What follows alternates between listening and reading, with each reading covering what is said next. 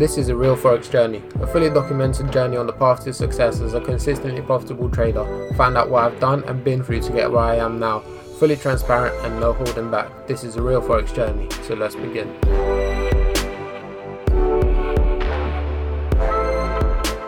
Alright guys, welcome to a real Forex journey. My name is Latrilakov. Today is the 15th of September, and obviously by the intro you would have seen like, oh, why are you doing this intro? It's a bit different, but this is going to be a joint episode, YouTube and podcast episode as well, from a podcast I'll be releasing soon-ish, I guess. But you're not going to hear this on the podcast for a while until obviously you catch up with all of the other stuff. But what I want to talk about today is actually a feeling that I've got, and it's not even a feeling, I don't even know, it's just a question to myself, and it's like, did I actually just waste my time? And the main theory behind that is, look, I literally just completed all my patterns trading, and what I mean by that is the 4-hour patterns I went to test, so the 4-hour bats and Gartleys on the 16 pairs that I've got, that I'm tracking. I finished testing it, right? Finally, it's been a few months and I finally finished to test it, but it's been a long process and it didn't come out as expected, or I mean, I don't know, actually I don't know what I expected, but it definitely didn't come out the way I wanted it. So the final sort of numbers I'm looking at right now is 47 win percentage, and I'll tell you sort of why I'm going into win percentage first. And then I've got minus 4k pips, right? So minus 4,000 pips, right? And that's from over 1,500 trades, right? So I've got 1513 trades, all recorded, all tracked, and you know, I've got filters on that I can apply, right? So I've been tracking the RSI and the X leg, A leg, at C if there's divergence, the retest, if it's an impulse leg, and now sort of track the C retracement.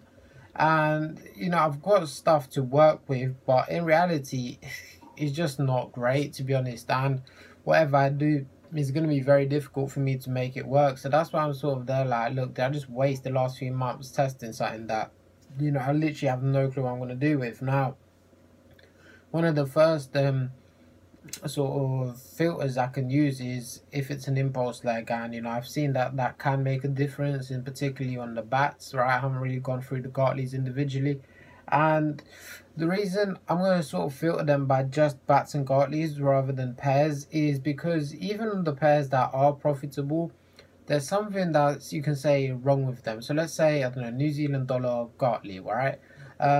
If it's just that, typically I've got averaging around 40 trades per pair from, you know, my testing on each pair, and it's not that much, right? So the way that's over 15 years, so from 2003, so almost 16 years, right? And what happens is, right, it's very choppy, very long duration. We're talking what, 2-3 trades a year maximum, and I just don't see it as reliable to do one pair. Do you know what I mean? Like, even if it's profitable, there's always that one win that might be, you know, a few pips higher. Like, you know, let's say there's a winner of like 150 pips and something like that, and it's almost an anomaly, but then it's not, but then it is. So it's weird. Like, there is obvious anomalies, right? There's one, I think I had like a 600 pip winner a few from time to time. It does happen, right?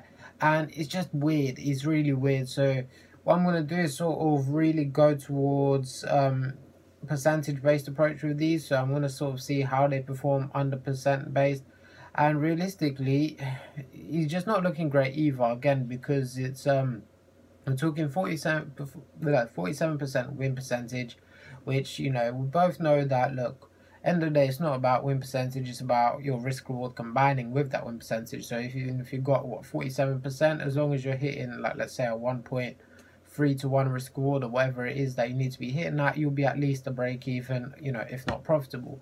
And that's the issue that comes here is, yes, 47 win percentage, but as you know, bats and Gartleys, you keep, like, the risk reward isn't really there. Now, some Gartleys, you start with inverse risk reward, right? Some you barely make it to 1-to-1. Now, bats start off with around 1.3, 1.4 risk reward, the way I trade them with the 113 stop. But what happens in the end is, obviously, you're sort of moving that stop loss, or moving your, target, right? You're trailing it, judging by the fib. So typically the actual winner in itself isn't that much, right? Sometimes the winner is even less than 0. it's less than 1-to-1 risk reward. So for me, win percentage is very important, and it's something that I don't know, to be honest. I'm gonna spend time thinking about it and how I can filter it. And it's gonna take probably a day or two of individual filtering to just do it, right? So that's gonna be another podcast episode when I actually do it, maybe another video as well, slightly separate, showing you what I'm looking at. But it's going to be a difficult job to actually salvage it. And another thing to pay attention to is, we're talking huge drawdowns, as in, well, first of all, obviously it never even came in a positive overall, so that's a negative. But there is boom periods within that, right? From 2003 to like 2005-6, it was just straight losing. And there is good periods within it, but the duration of these drawdowns are ridiculous. Like, we're talking over 6 months is like a minimum, right? So it's very difficult for me to filter these out, and it will be a very difficult choice to see what I do with it, because like I said, there's so many different ATRs, so many different ranges between these pairs. Like New Zealand dollars ATR on the 4 hours probably very low compared to, let's say, what's been tested, pound New Zealand, right? Very high things. So let's say I have these minus 4k pips total, right? Pound New Zealand, one trade could be responsible for 1,000 of that, and I'm being dead serious, because I'm tracking 3 targets. I'm tracking the 382, 618, and the retest of the highs. And let's say one of the retests of the highs on pound New Zealand 4 hour, that could easily be 1,000 pips straight away. So it's not uncommon. So that's what I mean. I feel like my data is more reliable on percentage based approach. Now again, I still think it's negative. I'm putting through the numbers yet, but I do think it's negative. I'm like 99% sure it is. So it's gonna have to be a lot of work, but I'm gonna have to do this before 1st of October, because that's when I'm gonna be introducing whatever pairs or patterns and filters I've got, and I'm gonna use it in my portfolio. Now, one thing I sort of want to do is sorry, let me sit up. I'm not gonna be scared to actually go the inverse way. So what I mean by that is, look, let's say, I don't know, Gartley's with RSI oversold at A or something like that are very negative. Like, we're talking 80% of them have lost, all of that stuff. But I'm actually not afraid to just set an opposite order. So if I need to be setting a buy limit, or the traditional way you trade a bat or a Gartley, whatever it is, well, if it is coming out so inverse, so negative, then I'll be like, look, I'll just do a sell stop, right? So I wouldn't mind that. And you might instantly think, oh, but isn't your philosophy structure? What do you expect? So you're going against your philosophy, you're selling at structure, you're doing this, you're doing that. Yes and no. And for me, yes, my philosophy is structure, so get that out of the way. But I don't have an issue with doing this, because I literally have no attachment to Gartleys and patterns. For me, they're just so, look, even the way I trade them now, right? Even when, I'm trading them along the, I'm selling at resistance technically and buying at support, it's not working. So to be honest, with patterns, because it's just not based on my analysis, I just don't care, to be honest. I just don't really care about what happens. As long as it works, that's all I want.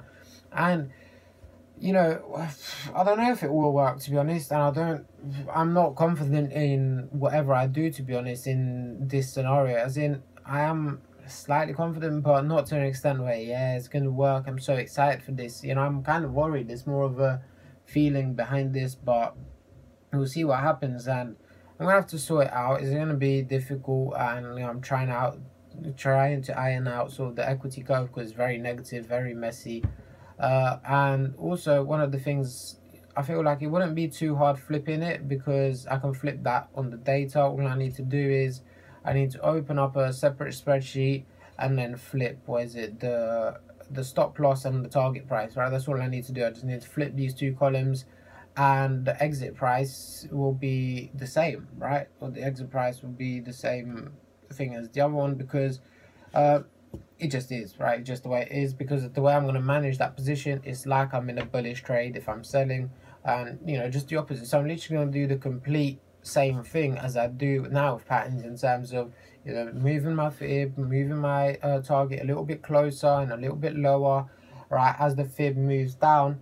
But the only difference is the sell stop instead of a buy limit, and obviously a buy stop instead of a sell limit. So that's going to be something I'm heavily considering. And to be honest, you can say I'm out of options. Like, I'm willing to do it. Like, I'm not, it is what it is. I've already lost a lot of money. It's not a lot of money. It's not the money. It's just the percentage that sort of pisses me off. But you know, look, if I might as well try it. Look, I don't see anything wrong with that as long as it doesn't conflict with my philosophy, which already went through, and it just doesn't. So it's gonna be, I think, like I said, a few days to actually filter it, and I'll dedicate these few days. I don't know when, sometime this week or next week. But it'll be interesting to see what I come up with, and quite frankly, I'm not too confident in it. And it is the last chance for patterns. After this, I'm not really planning to test patterns. I was gonna test cipher patterns right after this on the 16 pairs. I thought, but I was like, no, for two reasons. First of all, I'm not even believing in this, and look, you already, by the title, you see that I'm not, I'm questioning if I wasted my time or not. So why would I go for another 16 pairs and, more stress and more sort of work that, I don't even believe in anymore. So this was sort of the last chance. Like, I didn't want to finish it off, to be honest, when I was halfway through, but I was like, look, I started it, I'm going to finish it, and that's it. So after this, you're going to catch me back testing patterns very little, if any.